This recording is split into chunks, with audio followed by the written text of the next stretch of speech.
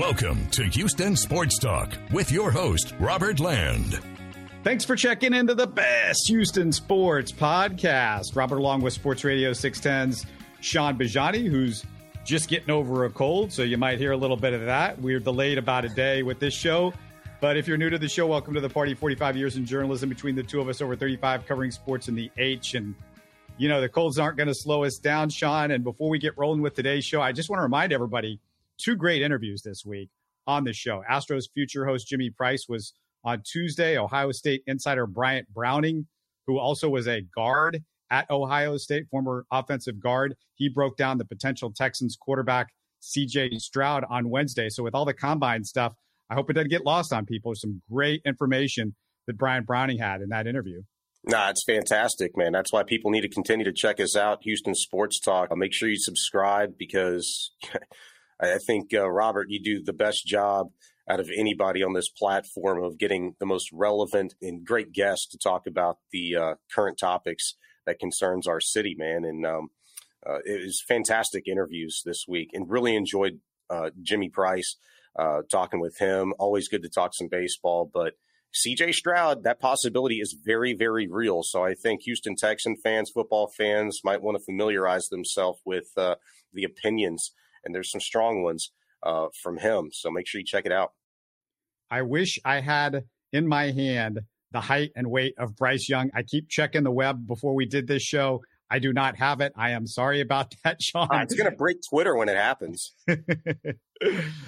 Maybe important Texans news for the NFL draft. But before we hit it, a quick reminder, we're super close to 1,000 subscribers, which is huge for the show. So subscribe and put us over the top. And for anybody watching, you can also listen on the run by subscribing on your favorite podcast app. But Sean, Georgia defensive lineman's Jalen Carter's arrest for this street racing incident, I was thinking could affect the Texans because he's potentially the best player in the draft that's not a QB, him or Will Anderson, of course. And I asked Twitter if this helps the Texans because maybe the Bears are less likely to drop down to the 4 spot in a Colts trade if potentially one of their major players, Jalen Carter specifically, is out of the mix. It was kind of a split vote on Twitter. What do you think about that? I think it affects everybody within the top 5 and maybe even beyond. It really affects everything because you're talking about a significant player and nobody ever really knows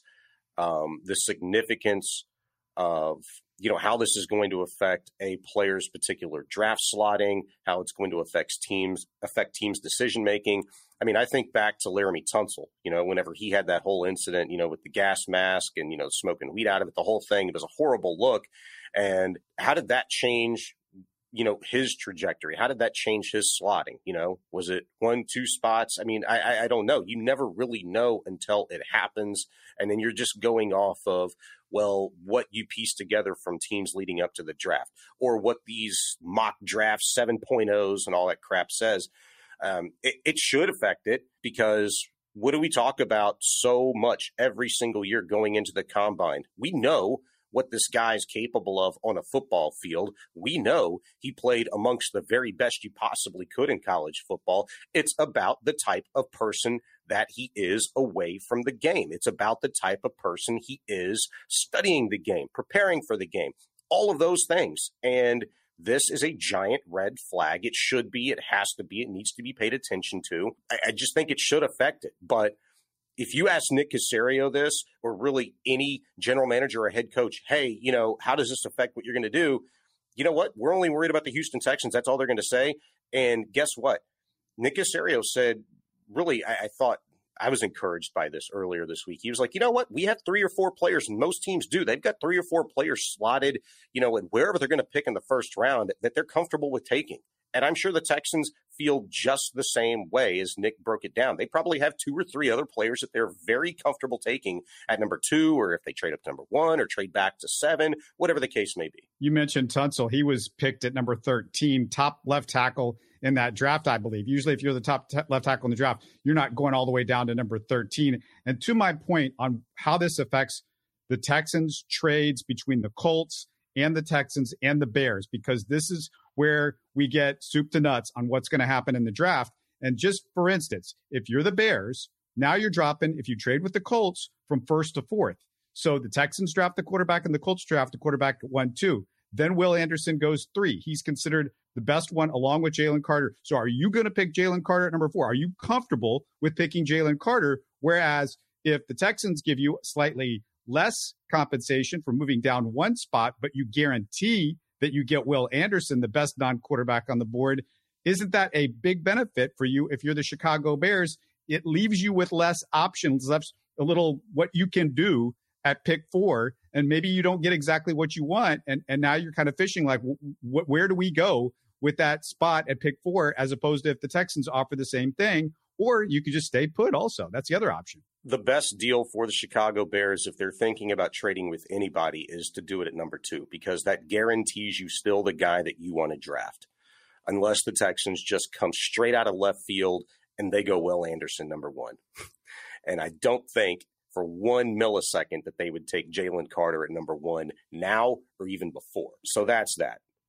We do this to ourselves every single NFL draft, whether our team is drafting number 1, number 2, 13, 22, it doesn't matter.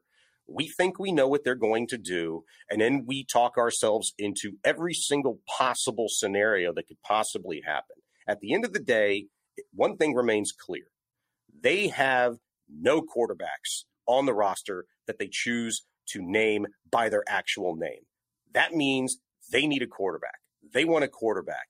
And if they can move up one spot, and the best deal that they can offer Chicago is guaranteeing them that they will get the exact player that they want, that they need, and so do the Houston Texans. If it's Bryce Young, fantastic. If it's C.J. Stroud, fantastic. You don't have to make a deal at all.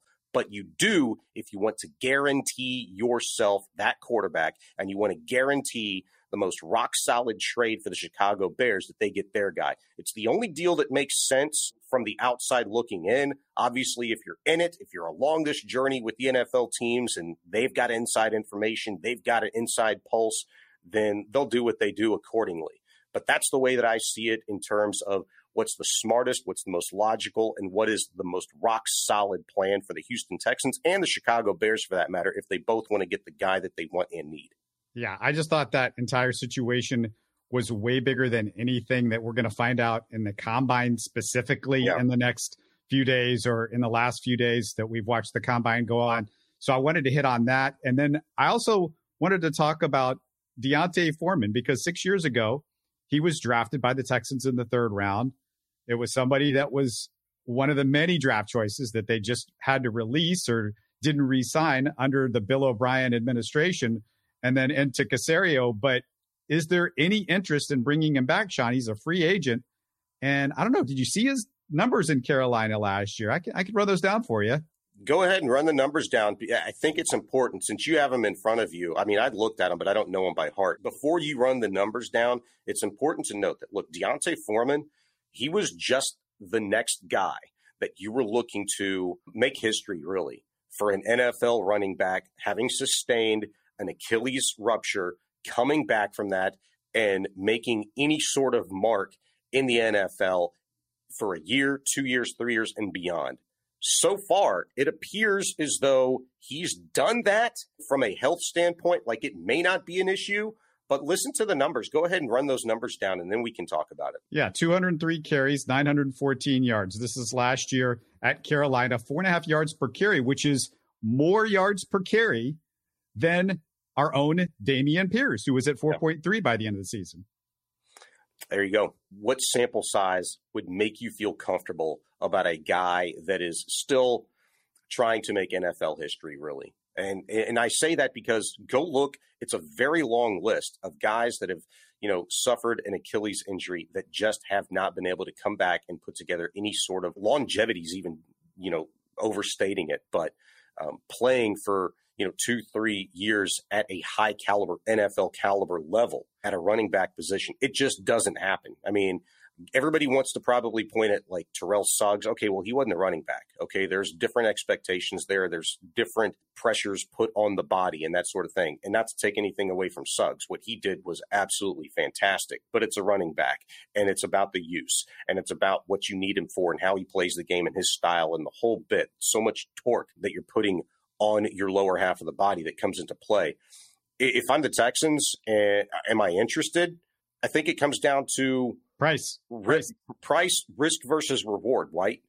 You know, how many other running backs are there out there that also bring a little bit of veteran leadership to them? And how much are they even still valuing that? You know, because Dameon Pierce, very mature already coming in as a rookie, you know, learning under Rex Burkhead. I know people grew very tired of him just after even the first handful of carries this regular season, but we can't understate the value that Rex Burkhead did have in the film room, in the locker room for a guy like Dameon Pierce. Obviously, their running back coach, Danny Barrett, who is coming back as well. If you can go out and get a cheaper veteran that can be much more effective than a Rex Burkhead and complement Dameon Pierce, by all means, do it. I don't think the Texans should necessarily be in the market and comfortable with drafting a running back at any point, even if it's Bijan in the first round or second round, wherever the heck he may fall. You still need a veteran running back, I think, a good third down back on this roster to help these young guys along.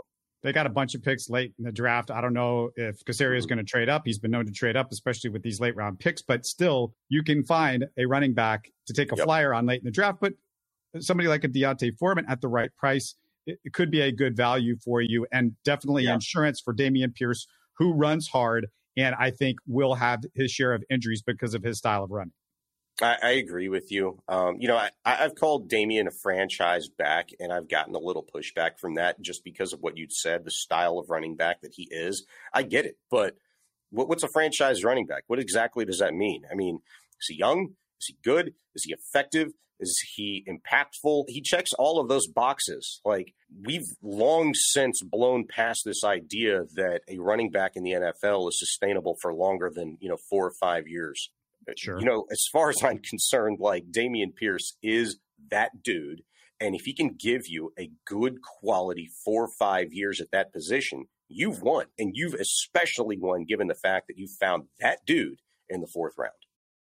Let's move to the Astros. And I guess we can sit here and parse early spring training numbers, but that's usually pretty meaningless in my book. And I wanted to ask you a much broader question, because I just started thinking about this. Give me your top 5 most important Astros this year. Not necessarily the best 5 Astros, because that might be a whole other list, but the most important, and see if you can give them to me in order, Sean. My number 1 is Jordan. He's just the most impactful offensive player for the Houston Astros, just because obviously of his age, the deal that you got him under, but what he provides for you at the plate. He's hit some of the biggest home runs in franchise history. Look, this hand injury aside, look what he did last year with it. It's still a concern for me, but him being healthy and playing more times than not, if that's 145, 150 games, I think that would be fantastic. I think that's probably, at least should be the expectation, given the fact that he'll be platooning left field DH with Michael Brantley, and we don't know how health-wise that's going to go. But Jordan is my clear-cut number 1. Yeah, I'm just going to run mine real down. I'm going to run them all quickly because I just have like a quick thing on each one. I can do that too, yeah. It's fairly obvious for me. Number 1 for me is obvious anyway. It's Framber. He's the ace, a huge innings eater. Now that Verlander's gone, it's going to be massive for the bullpen, for this whole, I mean, what happens to him is a ripple effect through this entire pitching staff. Enough said. Number 2, Christian Javier. So not yet Jordan, but Javier's my number 2. And without Verlander, maybe without McCullers for a while, they need their second best pitcher to stay healthy and eat innings. And he hasn't been able to do that in the past. So he's my number 2. Number 3, Jordan. It's very simple. His presence in the lineup is massive. He can carry the offense for a week when he's rolling. Nobody else on this team, I don't think anybody else can really do that. Number 4, Altuve. We always forget his value in igniting the offense by getting on base until he goes into a slump. And then you see this offense go straight down into the toilet at times. Number 5, I'm going to go with Dusty on this one. He convinced me last year. It's Martin Maldonado. The machete. His value to the pitching staff may never be quantified, Sean.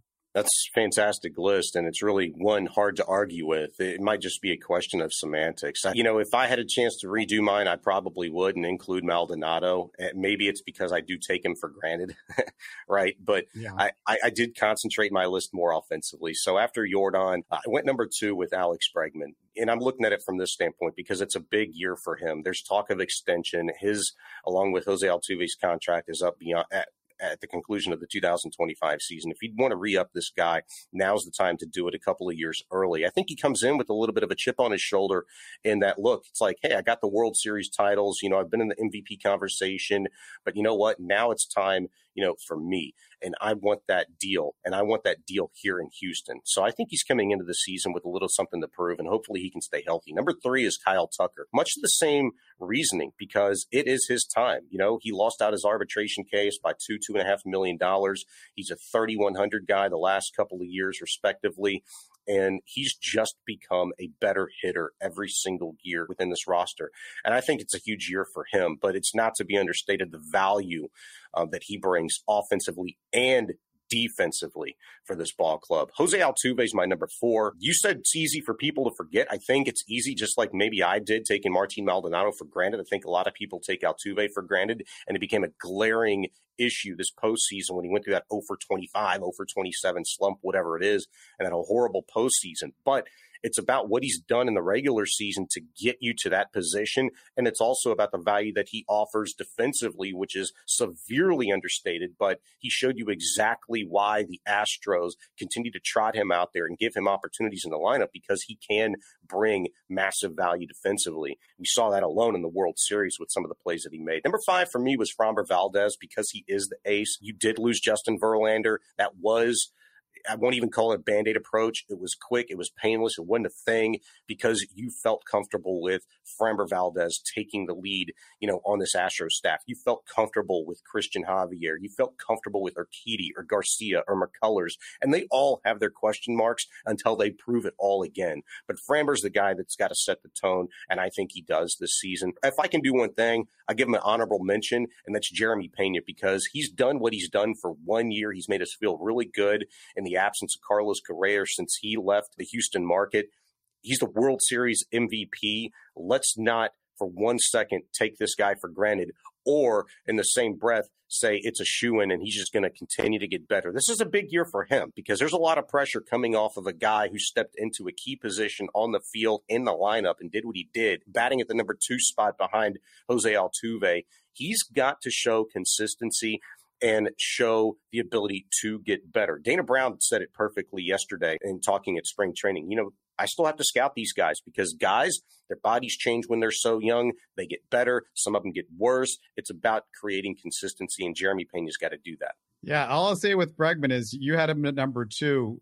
He slumped for about 2 years, and we still did pretty well with Bregman slumping for 2 years. So that's why Bregman's not even close to the list. Like in the postseason, you absolutely need peak Bregman to win the whole thing. But I'm talking about in terms of the whole big picture from the start to this year to all the way till it's done. And again, I put the pitching up at the top because, if there's one thing that I've learned in baseball, you can never have enough of it. Yeah, and I'm not going to argue with you that my order is perfect. I put Bregman so high up on this list because of a reasoning that you just mentioned. Look, Jose Altuve went through that 0 for 25, whatever it was, slump in the postseason. And that just showed you how important the depth is on this roster. Bregman playing extremely healthy this past season en route to another World Series championship for this Astros ball club was a huge reason why. And so personally and from a team-wide standpoint, that's why I put his value up there so significantly. When you've got production from third base, from shortstop, from second base, and now first base with the acquisition of Jose Abreu and the offensive capabilities that you have in the outfield at the corner slots, one of the most consistent hitters in the game, regardless of who's out there, if it's Brantley or Yordan Alvarez in left and right with Kyle Tucker, those guys allow you to kind of go through the ebb and flow of a Major League Baseball season, because somebody else is always going to kind of be there and pick you up. So that's why I have Bregman there, because I think he can and is transitioning into that consistent, healthy, productive ball player that he thinks and has always wanted to be, with the exception of the last couple of seasons that preceded 2022. Hey, I need everybody out there that's watching and listening to put your top 5 Astros. Let's put them in the comments. We want to hear from you. What do you got? Any other thing about spring training that has caught your eye? Anything that we haven't mentioned in the last week or so with Jimmy and you and I? We covered a lot with Jimmy. So, again, if people haven't checked that interview out with Jimmy Price, Astros Future, make sure you do check that out. We covered pretty much top to bottom, north, south, east, and west with him. We need to see a little bit more, another week or two of spring training, and then I want to start diving into a little bit deeper, what's really popping for us in terms of the center field position, in terms of backup catcher with Corey Lee, Yainer Diaz going at it behind Martin Maldonado. Those are really two of the most important spots for me. I put a lot of emphasis on the utility role as well. I was one of those guys that wanted to see Yuli Gurriel back, filling that void, albeit at a 39-year-old, just because of the value of his leadership and his bat. That I think, will return despite a massive slump during the regular season last year. But I think those 3, center field, catcher, and utility role here in the next couple of weeks, we need to start seeing some development in spring for those guys. All right. The current Cougs are 28-2. They're number 1 in the country. We've said a ton about them in the last few weeks, just kind of focusing in on the tournament now. But with everything going on with them, it might get lost in the mix that it was 40 years ago this month when the Houston Cougars started their unforgettable run to the 83 finals, Sean, their first final in school history. And I figured it'd be cool to listen back to a short clip of my conversation a few years ago with a member of Phi Slamma Jamma, Reed Geddes. Let's hear what Reed had to say. What was it like during those layup lines before the game started in the visitors' gyms? If you could put us there, describe the reaction you'd get from the crowd. It's funny because we were maybe Golden State, but not from the standpoint that, we were as great as Golden State. But Golden State's one of those teams that everybody wants their home team to beat, but you don't really hate them, right? I mean, you go and you want to see Steph Curry shoot the ball, and you want to see, now you're going to want to see Kevin Durant hype it. So you go not only hoping your team upsets them, but also to see the show. And that's what it was like back in those days. There would be huge crowds. And other than Fayetteville and College Station, you didn't really feel a lot of hatred. There were a lot of oohs and ahs and cheering, when spectacular plays were made. And so it was a unique team. You got to remember the Louisville game, right? What was it like to be involved in that one? The thing that jumps out at me the most was you had 2 teams that played the exact same style with the same strengths, the same weaknesses. There was nothing gimmicky. It was absolutely just mano-a-mano. Just, we're going to come out and we're going to trap and press and run it down your throat. We're going to jam the accelerator down to the floorboard, and we're going to keep it there for 40 minutes. And they came out with the approach, we're going to press and trap and run and jam the accelerator down to the floorboard and run it down your throat. It's interesting, Robert. I'm not very good at hyperbole, just because I guess because I've called college basketball for ESPN for the last 30 years. But I'm not very good at saying, oh, we changed the game, or we were the greatest team that never won. But there's a lot to be said for that game simplifying the game of basketball and having an impact on the way it was played going forward. It's interesting how many coaches, what was once deemed as undisciplined run and gun, it's amazing how many of the concepts and the presses and the traps and the free-flowing offense and emphasizing transition, it's amazing from that game forward how many programs and teams and coaches adopted that philosophy. Oh, brother, that was good stuff from Reed Geddes. And notice, Sean, I used a clip from my Louisville question, the semifinal, and not that other Final Four game. I try to forget that one. Yeah, man. Reed Geddes, and listening to him kind of break that down reminded me of last night. I went to the Cougars home finale, and after the game, one of the reporters in the media corps asked Jamal Shed, hey, Elvin Hayes said the other day that, his team, would have smoked you guys, but that's not to take anything away from, what this team is capable of. And Jamal was like, well, hey, Yeah, and he was referencing the 1968, championship team that, played in the Astrodome against UCLA and lost. But he was like, hey, Elvin was there. He was on that team. I can't take anything away from him. But, I don't know anything about that. We're pretty darn good, too. I asked Marcus Sasser a similar question, and I said, hey, you've got some unfinished business personally, but then from a team-wide standpoint as well. One, you had your season cut short last year with the leg injury, didn't play in the tournament at all. What does that mean to you to have this opportunity? And he's like, it is unfinished business. I don't like to talk about it a lot, but it is absolutely unfinished business. And not just that, but we want to win this one for Kelvin Sampson. So there's those couple of elements very, at the forefront of these players' minds this year. And, I wrote a story. It's on sportsradio610.com if you want to check that out today. Just kind of looking back at Kelvin Sampson and how he viewed this program when he took it over 9 years ago.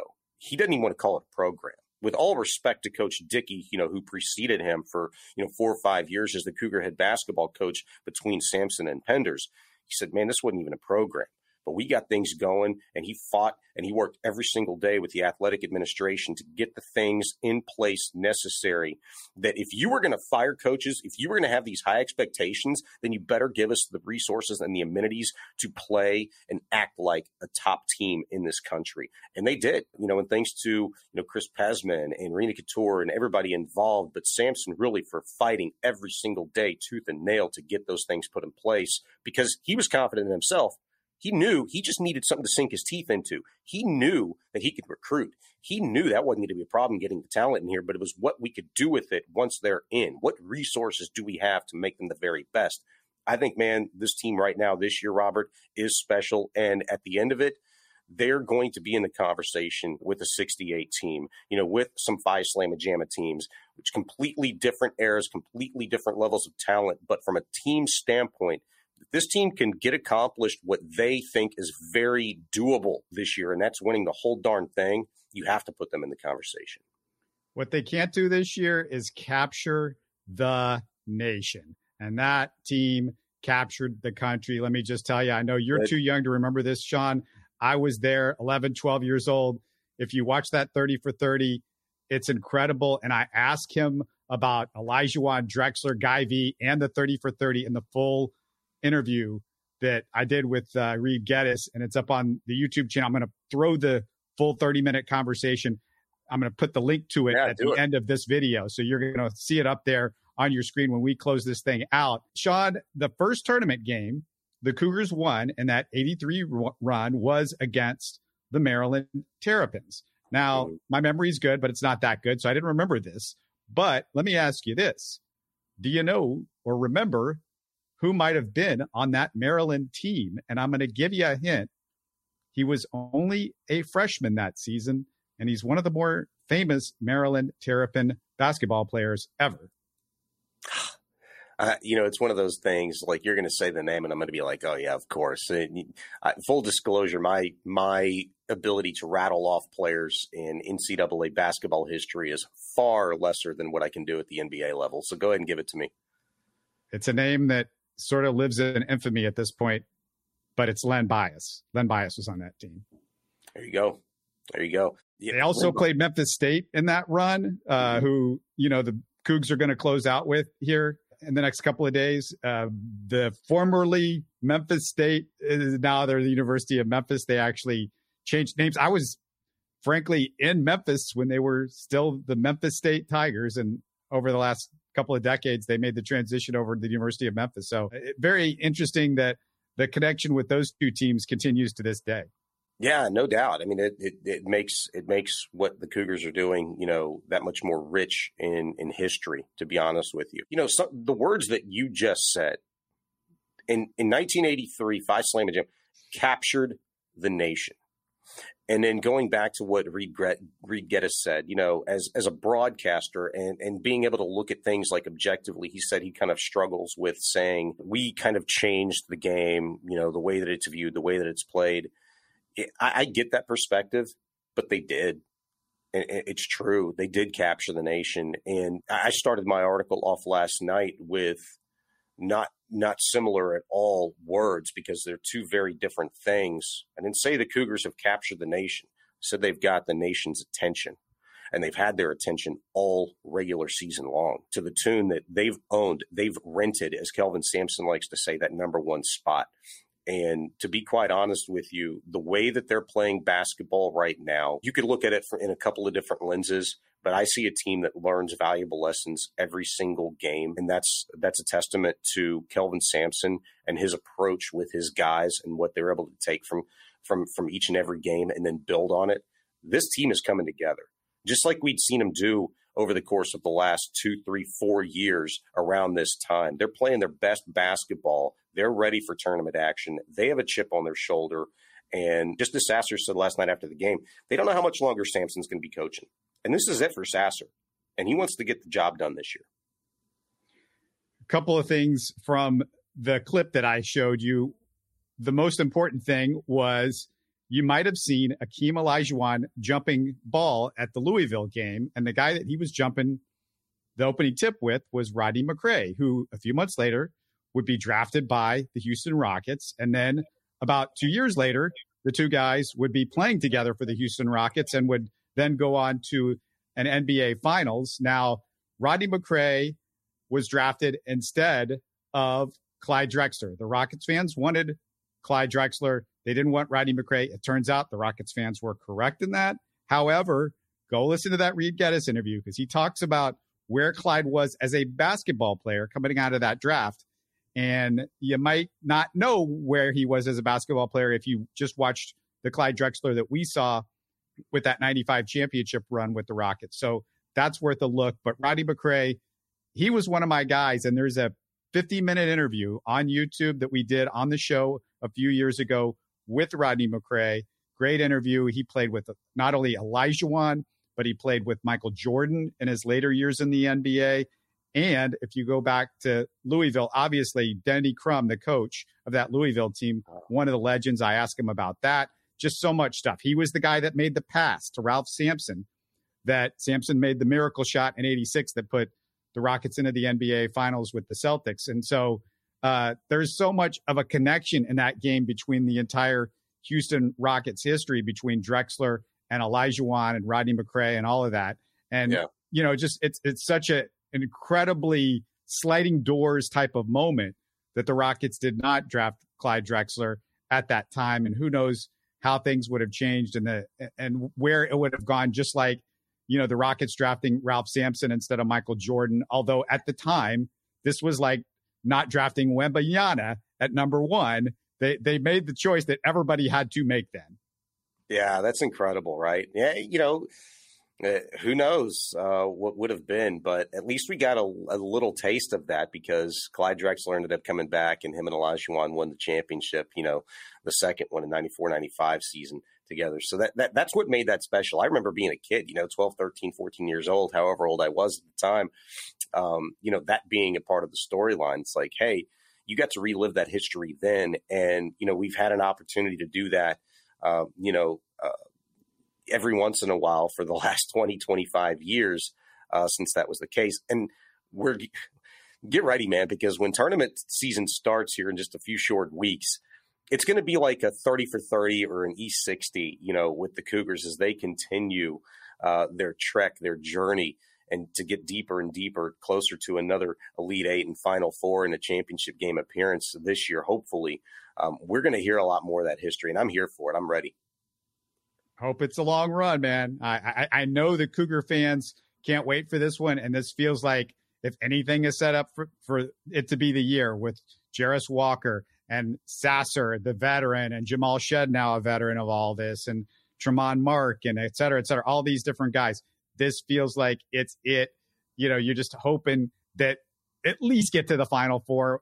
Obviously, we want more than that, but just getting to the Final Four right here in Houston, Texas, the Houston Cougars playing for a championship would be a hell of a way to close off an incredible just last several years for the Houston Cougar program. That would just be the ultimate, right? Because the Final Four is here. We're hosting the championship game. You don't know how much longer Sampson's going to head this program up. You've got one of the greatest guards in Cougar basketball history in his senior season, in Marcus Sasser, you know, playing it out. And this is arguably the healthiest, most seasoned, ready team to get this done. And I haven't even mentioned what the rest of the leagues are doing, but all season long, and if you paid attention to it, I think you understand it, is that there's not really a great team out there. Kelvin Sampson has said that numerous times over the course of the last month plus, that there's a lot of really good teams, but there's no great team. And the Cougars aren't great yet, but they're working on it. And he thinks it's in them. And I think we're starting to see that they're on the precipice of, not just the city knows who they've got, but they're on the precipice of showing the entire country what they're capable of. And like you said, hopefully it is that long run and it ends here in the city of Houston. Looking forward to it. Looking forward to our next show. Get better, Sean. Hope you're feeling a little bit healthier by the next time we do our show on Monday. Thanks a lot. I appreciate you. Hey, anytime we talk ball, man, it gives me a little juice. So I'm looking forward to the next time. You're listening to Houston Sports Talk. Hey, don't forget to support us by subscribing and commenting on YouTube. You can always listen to us on Spotify, Apple, or your favorite podcast app. Tell your friends about us and share our show links on social media. Spread the word, everybody. Thanks for listening.